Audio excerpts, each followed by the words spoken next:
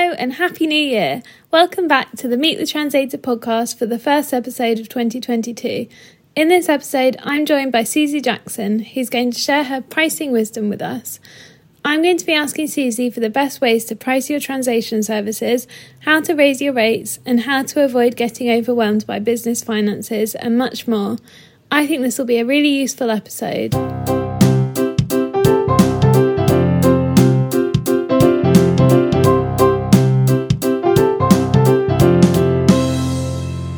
Hi Susie, thank you so much for joining me on the Meet the Translator podcast today. It's really great to have you here. Thanks, Dot. It's great to be here.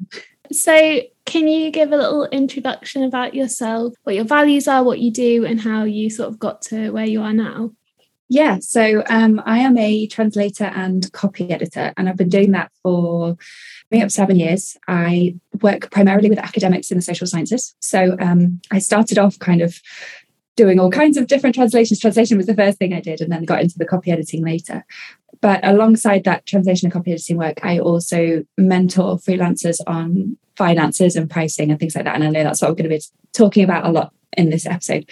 But yeah, I started freelancing part-time around a full-time job. I worked as a university administrator.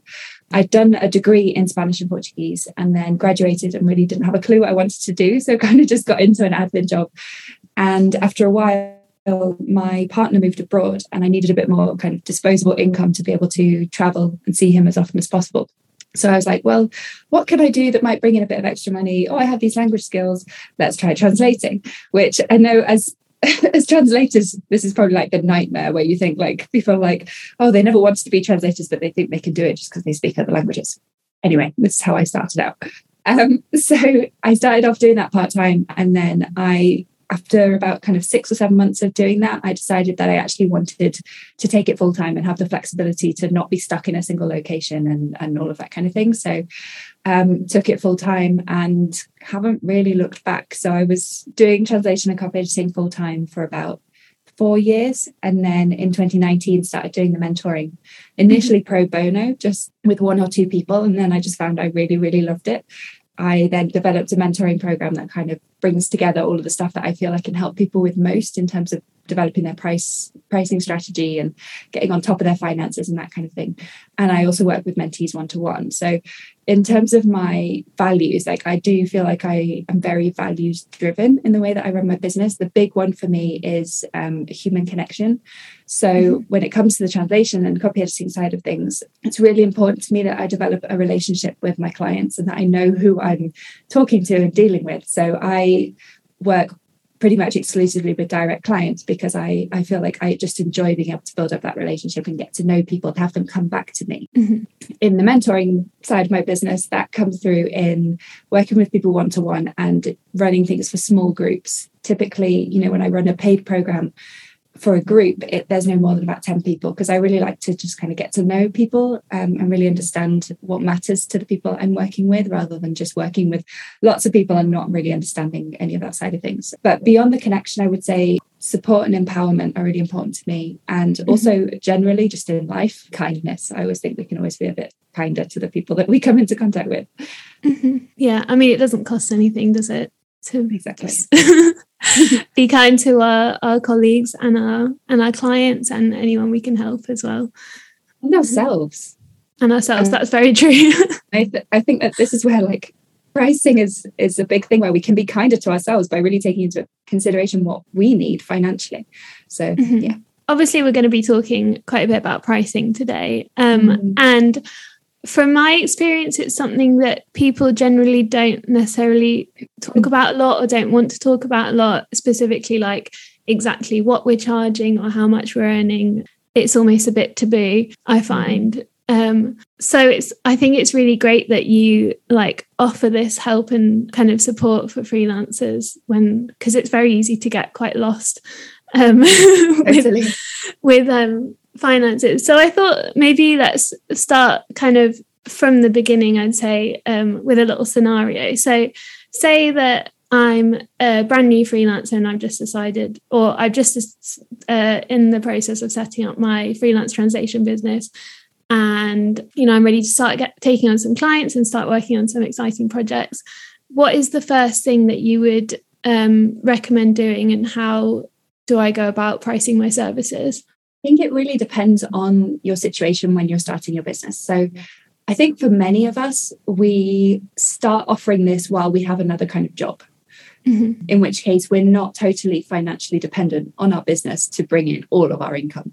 Some people are, and that's why I say it depends on your situation. So if you have no other source of income, you're starting your business and literally like, this is it, you need this to make you your money, and you have no other options, then I would say it's really important to do some groundwork to understand the numbers for yourself. So how much do you need to be earning from your business in order for this to be financially viable, right? Like, how much do you need to be earning from it in order for you not to just walk away and get a job because that's the alternative, right? Because there's absolutely no point in doing it if you cannot make it work financially in this situation. So if that is your situation, then make sure you're really clear on how much you need to be earning, and what's realistic in terms of how much time you have to be earning that money.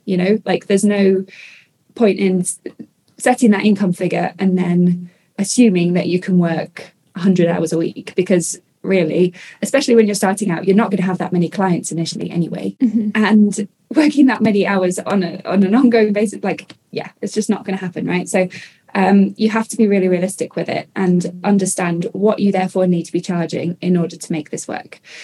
For many of us, as I said, we do have some other source of income when we're starting out. Like, that was the case for me. I had my full-time job and then I was just doing translation on the side. So if that's your situation, you can kind of be a bit more relaxed about the financial side of things and take your time in getting to understand what sort of clients you can help, what sort of jobs you like doing, that kind of thing.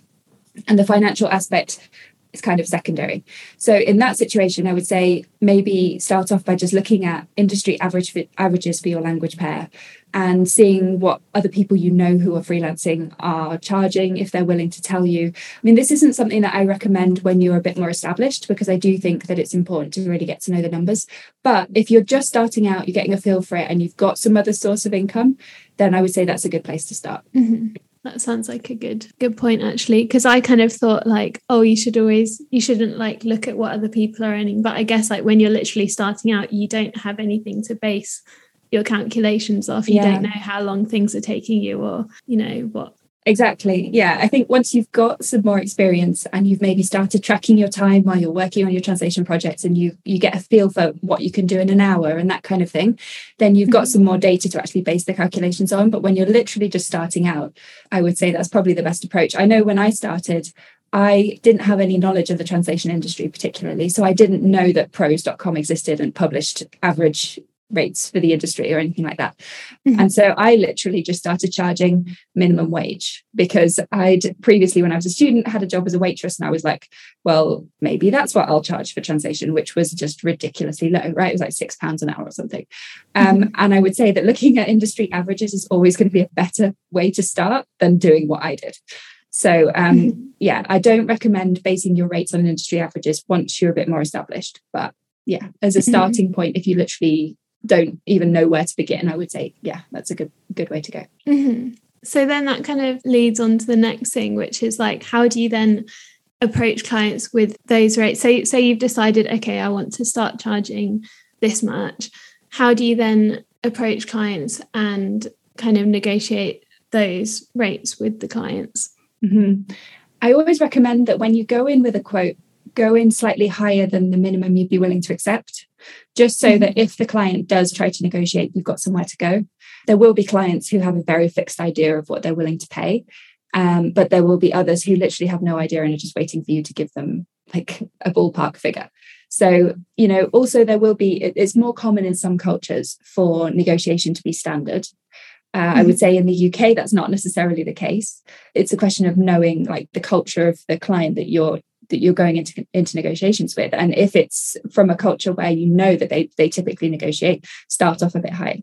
But go in slightly higher than the minimum you'd be willing to accept, and make sure you're clear on what that minimum is. So if you have done the calculations and you know exactly what you need to be charging because you have this income goal in mind, etc., then it makes it a lot easier to have that minimum in mind and be super clear on it and stand your ground.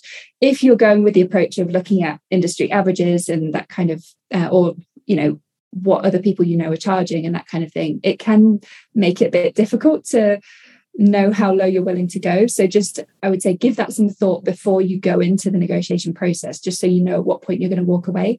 Because what you don't want is for you to go in at one figure and then the client push you way down, like ridiculously down, and you just say, okay then, and take the work anyway, because that kind of client is not going to be one that will grow with your business. So you need to be clear on what your minimum is. But when you're approaching the point where you're going to give this rate, so the client said, how much do you charge for this? I would say just be really clear and confident with what you're saying. Don't say something like, I'd be willing to negotiate, or I'm open to offers, or whatever, because that just invites that from the client. So some clients will, of course, want to negotiate, and they'll definitely do it, but there will be others who will just take what you say and go, okay, then that's fine. So don't invite that from the client. If they're going to do it, they will do it anyway. So yeah, just be really super clear and confident. I think that can be quite hard sometimes, because especially when you're first starting out and you don't have a lot of clients, you might be quite desperate to get that client and be willing to, work for whatever rate, because it not just to get the money, but also to build up your experience. Because when you start out, like it's, I guess it's helpful to have the experience as well. And the other thing is, like, I was always afraid that I would give a rate and say, this is my rate, and then they'd just be like, no, and then that would be like the end of the communication. So I was like, I proposed this rate because I almost wanted them to negotiate. I wanted them to think they could negotiate rather than just turning me down straight away, if that makes sense. Yeah, of course. Yeah, and I do always I get this question a lot, actually, of like, what happens if the client just doesn't reply, which does happen. So one thing that I usually advise is giving a couple of options when you're giving your quote. This is maybe a bit more difficult if you're quoting to an agency where they just say, what's your rate? But if it's a client where they're asking you to quote for a particular project, for example, so I would give the full rate that I want to quote for the project to meet the client's brief. So based on all the information they've already given me, how much I would charge full price. But then I also like to think about what might the client be willing to negotiate on, in terms of, if I'm going to lower the price, what might be less important to them. So it might be a longer turnaround time is one I do quite a lot, because I find that my clients often don't need super urgent turnaround. So they're willing to wait a bit longer if it saves them some money. Or, if it's a type of project where they've asked for really complex formatting from you, maybe you could offer to deliver the text in a plain text format without all the formatting for a lower price. So thinking about kind of what would make the job less time consuming or more enjoyable for you, that the client might be willing to negotiate on. Because at the end of the day, negotiation should be, it's a compromise. Both sides give up something in order to reach a solution that is kind of mutually beneficial. So if you're going to give the client a lower price for something, what are you going to get them to give up in exchange? And I find that by approaching your quote with a couple of options in this way, you're actually showing the client that there may be a way of working with you that fits their budget, if they're willing to kind of discuss it. So I tend to find that when I go in with this option of, 2 different prices or 3 different prices with variables, that kind of gets the client to come back to me and talk about it, rather than just going, oh, she's way too expensive, there's no way I could ever work with her, and then just never replying. So I find that's quite an effective strategy. I like that idea, actually. And it's something similarly you can do with subtitling. Like if you ask them to, provide you a script with a transcript of the source audio, or like a template as well, so you don't have to do all the timing. I've definitely done that before. Yeah, really good suggestions. But yeah, I do find something that really bugs me, actually, which mostly comes from agency clients, is when you get an email and they're like, hi, we're looking for this, kind of translator. We've got this project coming up. We pay our translators this much. And you're just sort of like, hang on, am I not the one that's supposed to be deciding how much you pay me? Like, what's going on? How do you sort of deal with these situations? Yeah, I don't like working with that type of client typically, because I like to build a relationship with my clients. I like them to really feel like they're getting value from the service that I provide. And in my experience, the clients that approach it in that way are typically the ones who want the earth and want to pay peanuts for it. So they aren't a good fit for me, because I know that my rates are higher than average. So it's typically, their budget is not going to align with what I am going to want to charge. So in that case, I typically walk away. If they tell you what they want to pay you, and it's actually high enough for what you would normally charge, then okay. it's not necessarily a problem. You might decide that you'll take it, you'll work with them, and that's okay. But you've kind of got to go into it with an open mind, thinking they might not turn out to be a client that you want to have a long-term relationship with. But for now, you'll give it a go and see how it works. So I think it really comes down to how much they are actually offering. And if it's a ridiculously low offer, I would say that's usually a bit of a red flag. Mm-hmm. If they're insisting on paying that and it's ridiculously low, then it's probably not going to be a particularly fulfilling client relationship. And I feel like from my experience, that's kind of the situation that it usually is. I've had one client that contacted me for subtitling and said, we want to pay you this much for the job. And it was actually almost double what I would normally charge for that job. So I was like, wow. yes, please.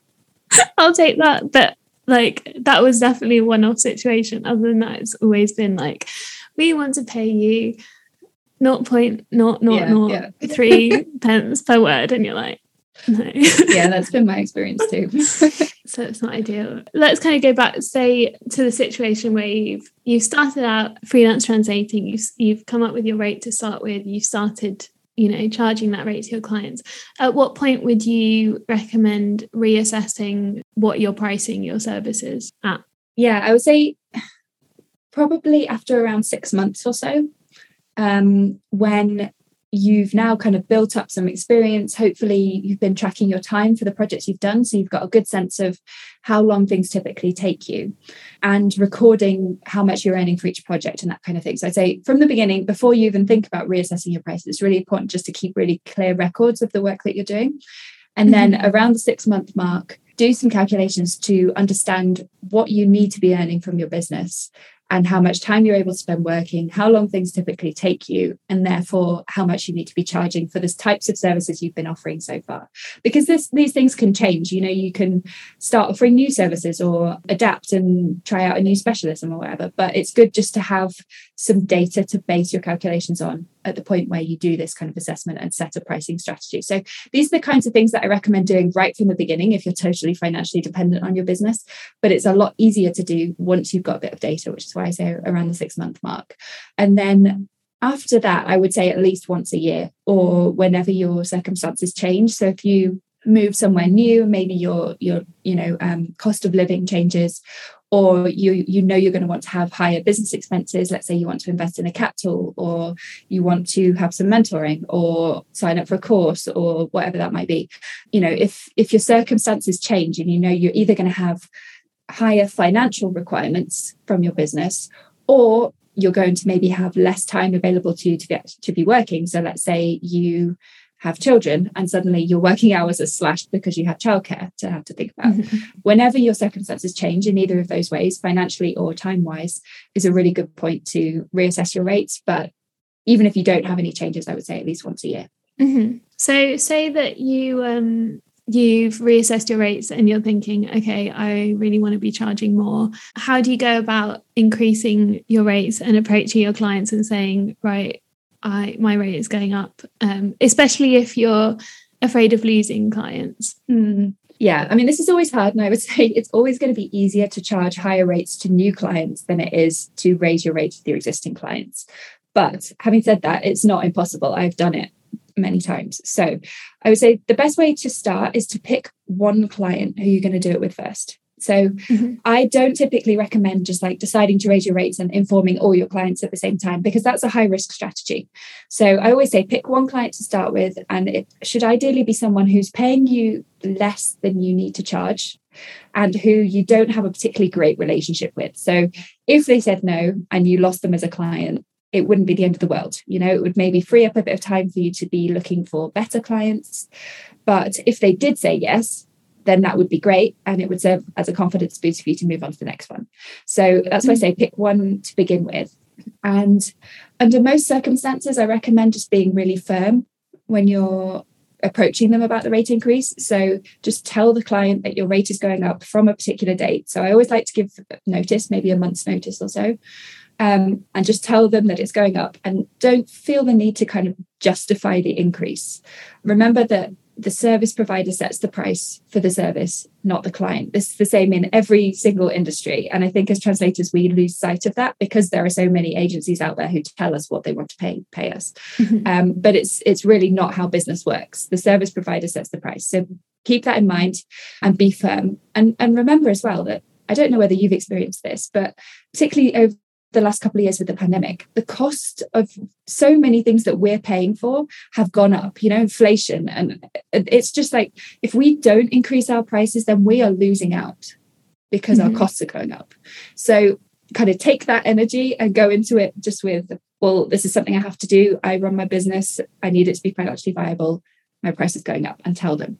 But if you have any clients where you've got more of a kind of personal relationship with them and you feel like this is going to be a really awkward conversation, then you could try a slightly different strategy, which is to be a bit less firm, go in kind of a bit more softly and just say, it's been however long since we agreed my rate. As I'm sure you can imagine, my prices have gone up quite a bit since then. I'm now charging new clients this much, and tell them like a way higher price that you now charge to new clients.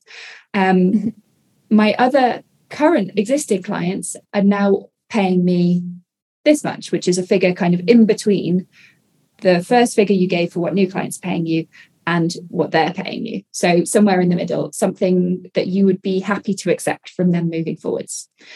And then just say, is there any way we could talk about increasing my rate to be in line with what my other clients are paying me?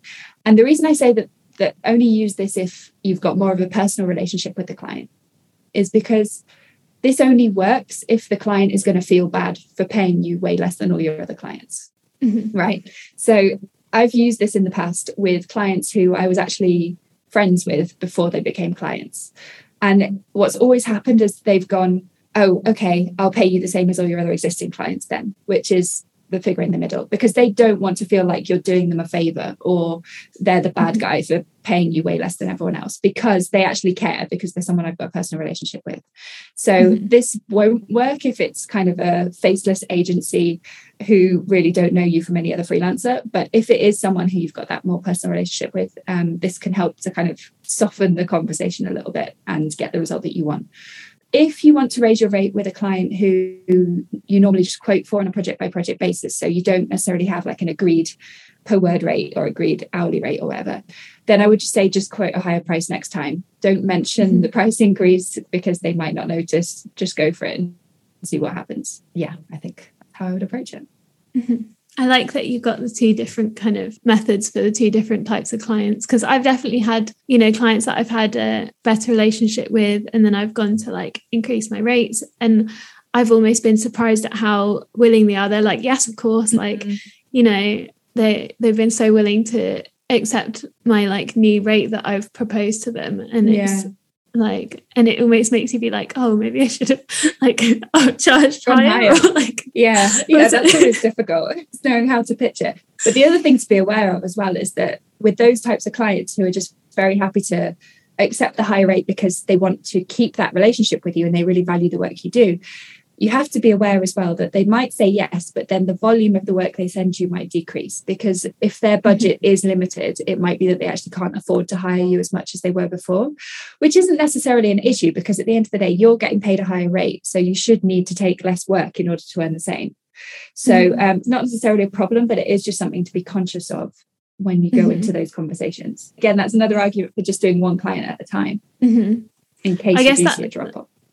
Yeah, that makes sense. I guess like the only time when it would matter if it meant then a decrease in work is if you actually need to be earning more because you're in like the new situation and you want to be taking the same amount of work but earning more from it, I guess. Yeah, absolutely. But as I said, it's much easier to get new clients to pay higher rates than it is existing ones. So in that kind of situation, I would say, as well as raising your rates with your existing clients, you should be looking for, upping your marketing game and really going all out to try and find new clients who are going to be more able to pay you higher rates as well. I guess in this whole kind of thing, like I often think about running a business, like when I go to the hairdressers, like I know that's a bit random, but like you go to the hairdressers and you just say like, how much does this service cost? Or like, how much does this cost? I'd never go into hairdressers and say, I want to pay £10 for my haircut. They'd literally be like, go away. But like, it's weird that there are clients and especially agencies that come to us and they're like, right, we want to pay you this. And like, it's just not seen as like the same thing. Like, it's almost like they don't see us as running a business. I was going to say exactly that I don't think they see us as running businesses. And I think that a lot of us don't see ourselves as running businesses. We think of ourselves as translators who are for hire, basically. And it's just like, if we've previously come from a job where we were told what the salary was and we just accepted it, we're used to that kind of environment. So yeah, it can be really difficult to get into this mindset of, well, I have control over what I charge. And if I'm not happy with what the client wants to pay me, I can walk away.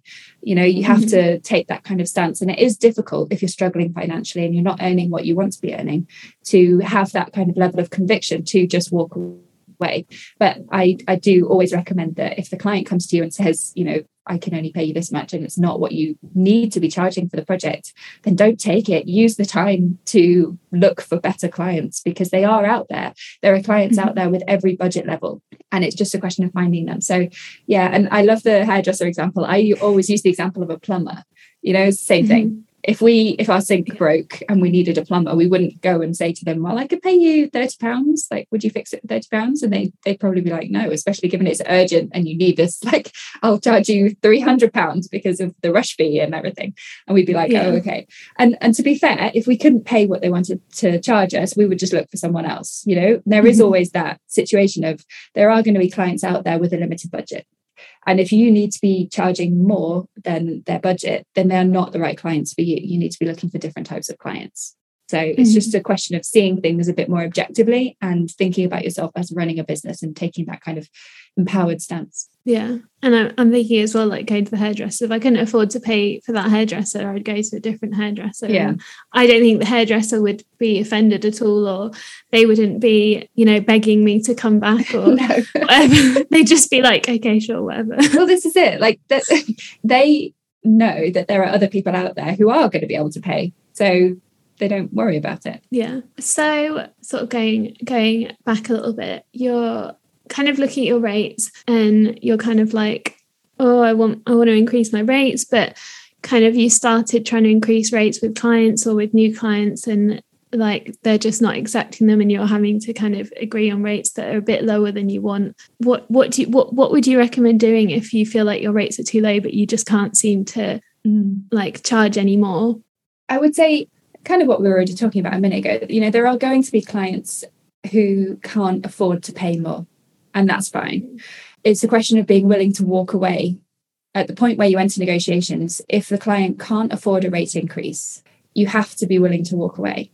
Otherwise, if you continue working for them at the same rate, they are never going to see any reason to increase how much they're paying you in future. So make sure you're willing to walk away. And that's why I say do it one client at a time, just in case that kind of happens. Like I also said, you know, make sure that you're spending sufficient time on marketing your services to potential new clients rather than just relying on the ones that you already have. Because if you get stuck in that situation where, you know, you've got a limited number of existing clients, you're not doing any marketing, and suddenly your existing clients can't pay you more, well, what are you going to do? You know, you need to make sure that you're not putting yourself in that vulnerable situation. Similarly, make sure that you're not too reliant on any one client. So I tend to say, you know, make sure that no single client is providing more than about 25% of your income, because if you have a single client that's, you know, sending you 50% of your work, and suddenly you need to raise your rates with them and they can't pay you anymore, well, that's going to be a big financial hit for you. So it puts you in a really vulnerable position if you do that. So make sure that you don't have any single client who's paying you more than about 25%. But yeah, if you're in a situation where you need to raise your rates, you've tried to raise your rates with your existing clients and you just are getting no's all over the shop, then I would say it's time to do an assessment of your clients to understand whether there are any existing clients that do actually pay you more or pay you what you need to be earning. And in this case, I'm not necessarily talking about the rate that you charge them, but I'm talking about the rate that you're earning per hour on the work you do for them. So look at the, you know, your time tracking data and the amount that you're earning per project, and what does that come out at as an hourly rate. So do this exercise for every single one of your clients and see whether there are any that actually you're earning a decent hourly rate from, even if the rate you've got agreed with them is not very high. It might be that you can complete that work particularly quickly, and so it works out fine for you. So looking at the clients where that's the case, where the hourly rate you're earning on average is actually decent, and thinking about, for those clients, what do they have in common? Are they agencies or direct clients? Do they work in a particular industry, a particular area of specialism? Do they always send you a particular type of text to work on?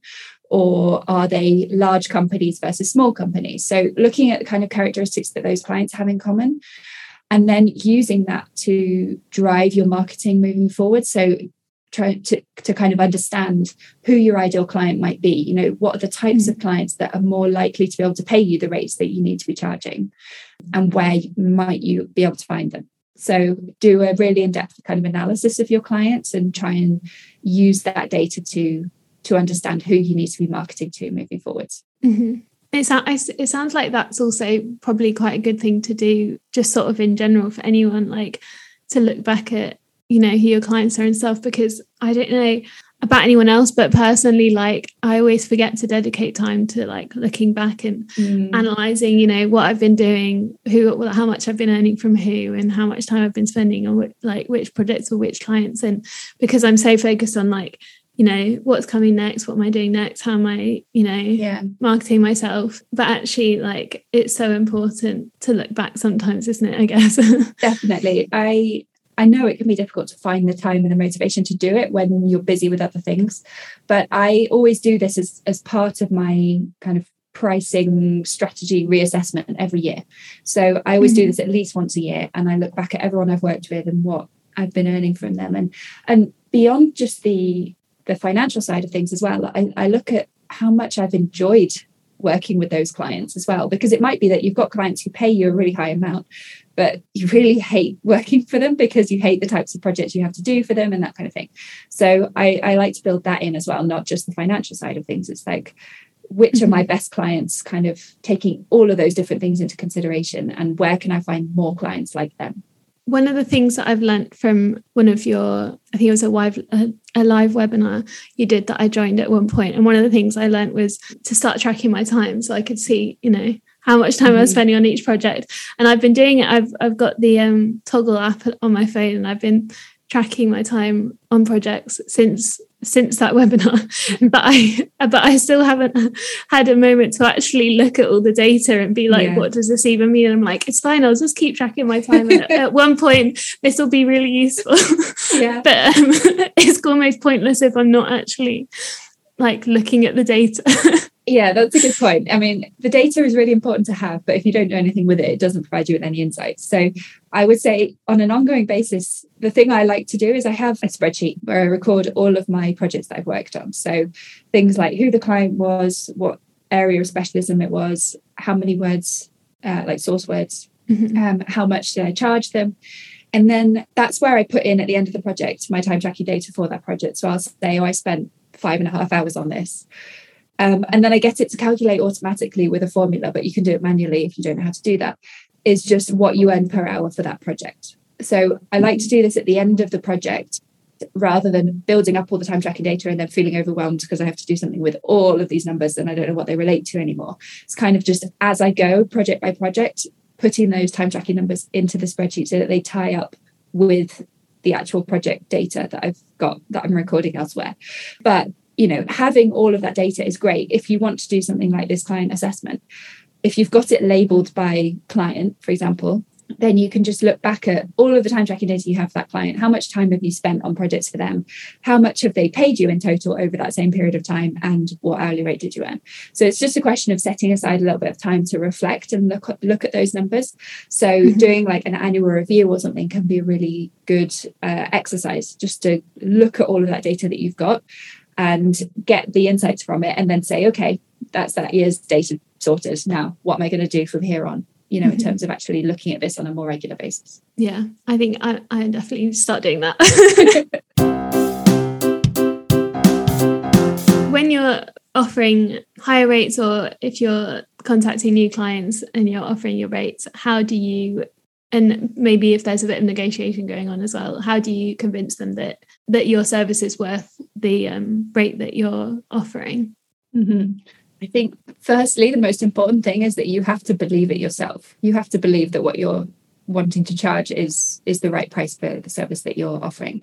And I know that's easier said than done, because a lot of us have major imposter syndrome and feel like, why would anyone pay anything for what I'm doing?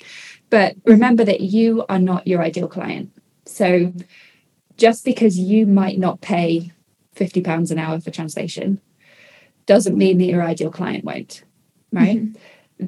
You are probably not in a position of needing to hire people for translation. So why would it matter what you would be willing to pay for it? So bear that in mind. Don't let your own doubts in your mind sway you in terms of when you're going into those negotiations, how you present what you want to charge. Believe that that price is the right price because you've got there through doing calculations and you've figured it out. You know that's what you need to charge. So that's the price. You're the service provider. You're setting the price. Believe it and go in with conviction. I would say that in order to build up that confidence, it can be great to get testimonials from your existing happy clients, because they prove to you that there are people out there who believe your service is worth what you're charging for it. And they also serve as social proof that you can use in your marketing and to convince potential clients that the service you're providing is worth what you're charging for it. I would say also it's important to have a little bit of clarity on what makes your service valuable to your clients beyond just the price that they're willing to pay for it. Because bear in mind, there will always be someone out there who is willing to do the same thing for less. So if you try to compete solely on price, it's never going to work for you long term. There will always be someone who will undercut you. So try to spend some time thinking about what is it that makes your service valuable to your clients beyond the price that they're paying. And again, this is where testimonials can be really useful, because if you allow your clients to write free-form testimonials rather than like kind of prompting them and giving them certain things that you want them to mention, if you allow them to do it in their own words, free form, it tells you exactly what they find valuable about what you do. It might be that they really value the fact that you're available at short notice, or that they really value how much effort you put into researching their subject or whatever. Like, look at the words they use when they write your testimonials to see what is important to them and what is maybe different from what you see in other translators' testimonials. And then that is what makes you different and what makes your service valuable. So just spend a bit of time trying to look at those things before you go into these conversations so that you can go in with that confidence and conviction. But I would say as well, understand that some potential clients just won't have the budget to hire you at the rate that you want to charge. And that is totally fine. It just means that they're not a good fit for you. They're not the right clients for you. But there are clients out there who will be able to pay what you need to charge. So don't just accept lower rates because you think there's nothing better out there, or because you think you're not worth more. You know, if you know what you need to be charging because you've done the calculations, stand strong and really try to find the clients who will pay those rates, because they are out there. I think like that's one thing. It can be hard to, you know, have that confidence, especially if you are talking to a lot of different clients and you're offering these rates and everyone is just being like, well, no. Like, it can be hard to remember that there are clients that will pay what you are offering, and that you don't need to just be like, okay, I guess I'll just accept something lower then, because nobody seems to like. I think if you're in this situation where everyone just seems to be saying no, then you need to look at making a change in terms of who you're trying to quote to, because clearly that demographic of client is not able to pay what you want to charge. So it might be that if you're just approaching agencies and everyone's saying no, well, then maybe you need to look at making a switch to working with direct clients, because typically their budgets are higher. Or maybe, you know, you're approaching a lot of clients in a particular industry and they're really not seeming to be able to pay you, in which case maybe that industry is not the right one for you to be targeting. Or maybe you're approaching clients in the country where you live, but their budgets just aren't high enough, and you need to be looking at a different country for where your clients are based, because they have generally higher budgets. So if you're finding you're in this situation where people are just saying no all the time, what kind of change can you make in terms of who you're quoting to? You know, you need to be really honest with yourself and look at whether you're making enough of an effort to find those clients who can potentially pay more. Mm-hmm. In what situations would you say that it is okay to accept a lower rate for your project? Obviously, I know you've just said like be confident with the rates you want to offer and, you know, stand firm with it. But I think like maybe there are some situations where it's okay to be like, okay, I'll take a bit of a lower rate for this. When would you sort of say that was? Yeah, there are. I think if you are looking to gain experience in a new area of specialism, for example, and you know you need to build up a kind of portfolio or some experience that you can then use in your marketing to gain better paying clients, then yeah, it can be okay to accept a lower price for those kinds of projects. Or if there's a project you're really interested in because maybe it's for a cause you really care about and you know that they don't have enough of a budget to pay you the full price because they've told you, then it might be that you're willing to kind of accept a lower price as a one-off or just for that particular client. Having said that, don't ever make assumptions and offer discounts without being asked, because often clients can afford more than we might think. And that definitely applies to NGOs. I think a lot of us have this perception that, NGOs don't have a budget, but often they really do have a budget and it's just needs to be allocated to a specific thing, but they do have a budget. So don't assume that a client can't pay you full price unless they've told you that. But yeah, if you are in that kind of situation where you think, I really want this project and I know they don't have enough of a budget to pay me full price, then it might be that, yeah, you are willing to accept a lower price for that. I would just say that make sure you go into that kind of decision really consciously. Don't just accept the lower price without considering it, because bear in mind that if you accept a lower rate than normal for one project or with one client, that's going to mean that you earn less than you'd expected for that month or that year, unless you can make it up by charging other clients a higher rate to compensate for it or working longer hours to make up the money. So before you say yes to a lower price for a particular project, weigh up whether you're willing or able to do that before you accept, whether you're willing or able to find other higher paying clients or work longer hours, because it might be that your time is really restricted and you know that you can't work longer hours because of childcare requirements or whatever it might be, in which case this is actually going to cause you a problem unless you can find other clients who can pay you more, but you might feel that that's not realistic. So you might feel that you actually have to walk away in this situation. So just make sure that if you are considering accepting a lower rate, that's okay, as long as you have considered all of the implications of it and you're going into it really, really consciously and intentionally. And I think it can be hard to remember sometimes that like you need to look at what you actually need to be earning and like making sure that that's important. Because I think especially for things like volunteer translation and stuff like that, if it's something like that you really, really care about and you really want to do something because it's going to help a certain cause that you really care about and you're willing to do it for free because you're like, it doesn't cost me anything to do it. But I guess you do also actually have to think like, well, this could cost me something to do it because I am then not able to spend that amount of time to like work on this other project and I still need enough money to live.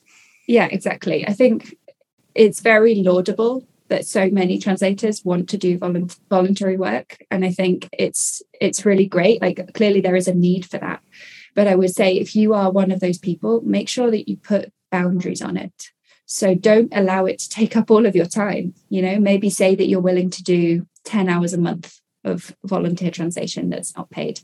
And that, beyond that, you will say no, unless you literally have no other work on. Because you don't want to be in a situation where there's this requirement on you because you've previously made yourself available that you will just be available to take on all of this unpaid work, when actually you've got other paid work potentially there in the wings that you're turning down to do this voluntary translation. So that's one thing. And I would also say, if you know you want to be in this situation where you could dedicate 10 hours a month to unpaid translation work, then when you're doing your calculations for your pricing strategy, bear that in mind. Don't include those 10 hours in the amount of time you have available to you to be earning what you need to earn. You need to reduce your overall time allowance by those 10 hours a month. And then that will mean that your hourly rate that you calculate you need to be charging comes out proportionally higher because the amount of time you have to earn it is less. So if you know you're in that situation of wanting to be able to kind of ring fence that time for that purpose, make sure that you're charging enough for your other work that is paid to compensate for it. I think that's some really, really useful advice there. Thank you. I'm going to ask you quite a big question now, because I think that this affects a lot of people. How do you deal with / avoid getting overwhelmed with your business finances? It is a really big issue. So I've always been a bit of a nerd, and I've actually quite liked looking at my finances. So I've never had this issue. But I find I get overwhelmed by other things. So I totally understand this feeling of like, oh my God, I don't even want to look at it. It's like a kind of point of shame, right? Because you're just like, it's just too overwhelming. I can't do anything about it, but it's not where I want it to be and need to do something. But what do I even do? So my kind of mantra is always familiarity breeds confidence. So it's a kind of little and often approach. If you are feeling super overwhelmed and you don't even know where to start, I would say just start by looking at your online banking every morning before you start work. So something like that, something really small that's going to take you 5 minutes, but will just get you starting to look at the numbers. I'm not saying you have to do anything with it, but just so that you are familiar with, what your finances look like at this point. And then you can kind of build up to maybe doing a weekly check-in with your finances. So this is something I do, and I've done for years, where every week I spend about 15 minutes looking at my online banking, recording everything that's come in and gone out into my income and expenditure spreadsheet, so that I've got a record of like what the balance is, how much I've been spending, whether all the payments I was expecting to come in over the last week have come in from clients, or whether I maybe need to chase anything up. So it literally, once you get in the habit of doing this, it takes literally 15 minutes to do once a week. And that can really help you to then just start to feel a little bit more in control of the situation. And then I also do a bigger kind of monthly review. So at the beginning of each month, I will spend a couple of hours looking back at the previous month, at all of the work that I've done, whether there's anything I haven't yet invoiced for that I need to send those invoices off for. Again, any payments that are maybe late that I need to chase up, whether my income has been lower than I would have expected or would have liked for the month. And if so, is there anything I can do about that so that it doesn't become a pattern? Have I been spending actually quite a lot of things that I hadn't budgeted for? And do I need to make some cutbacks over the next few months? Once a month, doing a bigger check-in like that, just to see kind of the overall financial health of your business. But build up to that. It doesn't have to start with that. Start with just kind of the smallest step that you can take to get you just looking at the numbers and feeling a bit more familiar with the situation, because that will help build up that confidence. Yeah, I guess like the bit that gets overwhelming is when you're like, at least like for me, it's when I've like there's just loads and loads and loads of things that have built up, and then I'm like, I go to try and deal with it, and it's just too many things that I can't do anything at all. So I think like that kind of approach, like not just with business finances, but probably a lot of different things in life, if you just do like a tiny bit at a time. And you'll get on a roll with it. Like if you fix one little issue, it'll give you a confidence boost to go, oh, hang on, I can actually like take control of these things, and what's the next thing I could maybe look at sorting out. So the more you look at these things, the more confident you feel about your ability to deal with it. So just start with the smallest possible thing that you can tick off, and then just see where you go from there. But I would say one thing I know a lot of translators find quite overwhelming and really hate is invoicing, particularly when it gets to the end of the month and you have to issue all your invoices for all of the projects you've done for the month. And I know that when you work a lot with agencies, that's kind of the requirement where they say, you have to invoice us by this date for all the projects you've done. What I've always done is I do my invoices as I go along. So if, let's say, I don't particularly work with agencies anymore, but I did used to. So let's say I've got some clients who are agencies who require me to invoice at the end of the month. Then I would, as I finish a project, let's say the first project of the month for them, I would create an invoice and add that first project to it. And then every project that I do, as I finish the project, I add it to the invoice for them. And then all I need to do at the end of the month, because I know that all of the projects are already there on the invoice that I've got drafted, I then just finalize the invoice and send it to them. And it's a lot less kind of a burden for me at the end of the month, because it's all been prepared as I go, when the information was much fresher in my mind. At the end of the month, I'm not having to try and think back to the beginning of the month and, oh, what was that little project I did for them, and that kind of thing. So keeping on top of it as I go. And then with direct clients, I always invoice them at the point where I send the project off.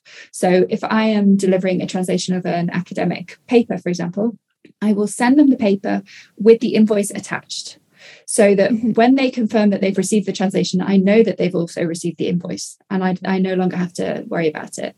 So I'm definitely a do it as you go kind of person, just because the information is so much fresher in your mind when you've literally just finished the project. It's the same as what I said about, putting your time tracking data into your client project records at the time when you finish the project, because it's so much easier to line up that data at that point than having to later kind of look back and think, oh, what did that relate to and what did that relate to? So yeah, I would say doing it as you go can really help, even if you're not able to actually send those invoices off at the point where you're sending the project, just start putting them together at that point. And then I guess it saves you quite a bit of time at the end of the month or whatever, and exactly, it's a lot less overwhelming because you're like, oh, all I have to do is send this now. I don't have to try and figure out what work I even did. Exactly. Yeah. I'm definitely learning a lot from you today. Yeah, I think I've kind of asked most of the things that I wanted to ask you about pricing. Do you have any sort of final piece of advice you'd like to share for anyone that's listening? I think we've covered a lot. There was only really one thing, which I think we've already talked about a bit, but I just want to reiterate, is that it can sometimes feel like us freelancers don't have any say in how much we're paid. We've said this, that quite often there are clients who tell us what they want to pay us, or there are agencies who are very strict in the rates that they pay and they will not negotiate. But you have the final say about your business. And if it's not working in a way that you want it to, or that is financially viable for you, then make a change. Look elsewhere for other clients. There are clients out there with every budget level. And I said before, just because you might not feel that you would be willing to pay £50 an hour for translation doesn't mean that there aren't clients out there who will. That is what I charge for translation, and I have clients. So it's just a question of if your business is not working for you in a way that you want it to, then it's on you to make a change. It's your business, and no one else is going to care enough about it to make that change for you. So if you want to make a change, you have to go and look for those clients who can pay it. You have to put in the work to figure out what you need to be charging in order to earn what you need to earn. And if you don't, and you feel like your business is not financially viable and you're not willing to do that work to find those clients or to reassess your rates or whatever it might be, then you may as well just go and get a job, because that's going to give you that financial stability you want without having to put that work in.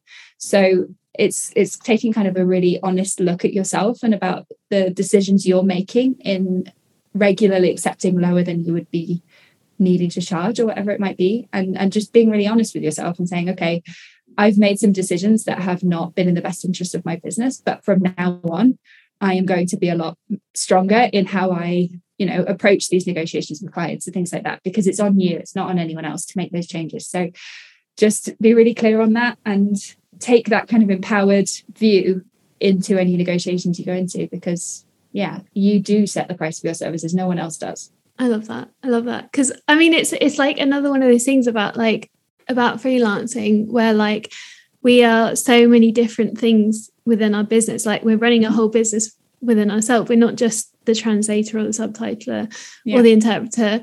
We're the marketing team. We're like the finance team.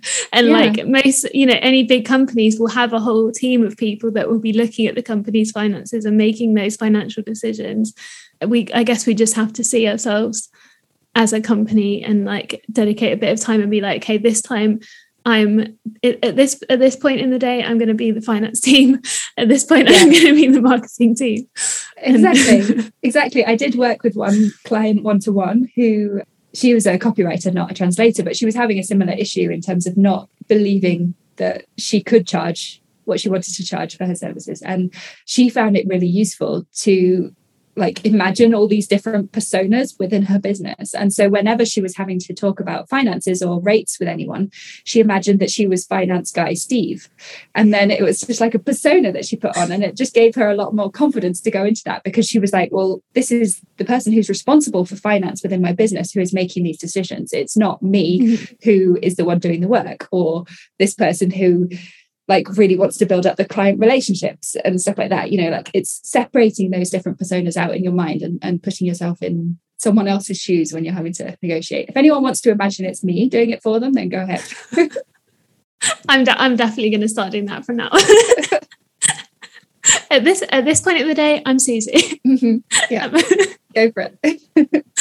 Thank you so much for all of your wisdom and your pieces of advice. This has been really amazing, and I'm sure that most people listening to this will already know who you are and they've seen you on LinkedIn and Instagram and all over. But just in case, where is the best place for people to find you online, find out more about you, what you do, and also your mentoring programs and everything you do? Yeah, Instagram is definitely my number one social media place to hang out. So I am the.organized freelancer, and it's organized with a Z, which is really annoying because I'm British, but it was what was available at the time. So yeah, the.organized freelancer. I publish multiple times a week on there, and I go on stories, and I just love to connect with people on there. I am also on LinkedIn, and I'm trying to publish more on there, but it's kind of an area I'm growing rather than somewhere that I'm really established. My website is www.susiejackson.co.uk, and I have a blog that I update pretty much weekly with new, answering questions I've received about pricing and finances and that kind of thing. And I do have free resources that you can download. I have a couple of spreadsheets, a income and expenditure spreadsheet that I mentioned earlier, and a budgeting spreadsheet for business expenses. And I also have a checklist, which is a weekly and monthly task checklist for your finances. So all the things I do on a weekly and monthly basis in my business. I also run a monthly free virtual office hour that people are very welcome to come along to if they have questions. There's a place to sign up for that on my website as well. So yeah, basically lots of free content on there. If you are interested in working with me, there's all information about different things. My main program is called Charge with Confidence, and that's all about pricing your services. I offer that for a small group a couple of times a year. Next time's probably going to be spring 2022. But I also offer it one-to-one all year round. And yeah, I also have various other one-to-one type things that you can sign up for. So have a look on my website and reach out to me. I'm always very happy to connect to anybody who wants to chat. That's awesome. Thank you so much. Yeah, thanks for taking the time to be on this podcast today. It's been really fun. Thank you so much for having me. Thank you for listening. I hope you found this episode on pricing as valuable as I have. Thanks again to Susie for joining me today. Make sure to check out her contact details in the show notes if you wish to get in touch. And if you've got any questions or comments about the Meet the Translator podcast, send an email to meetthetranslator@gmail.com.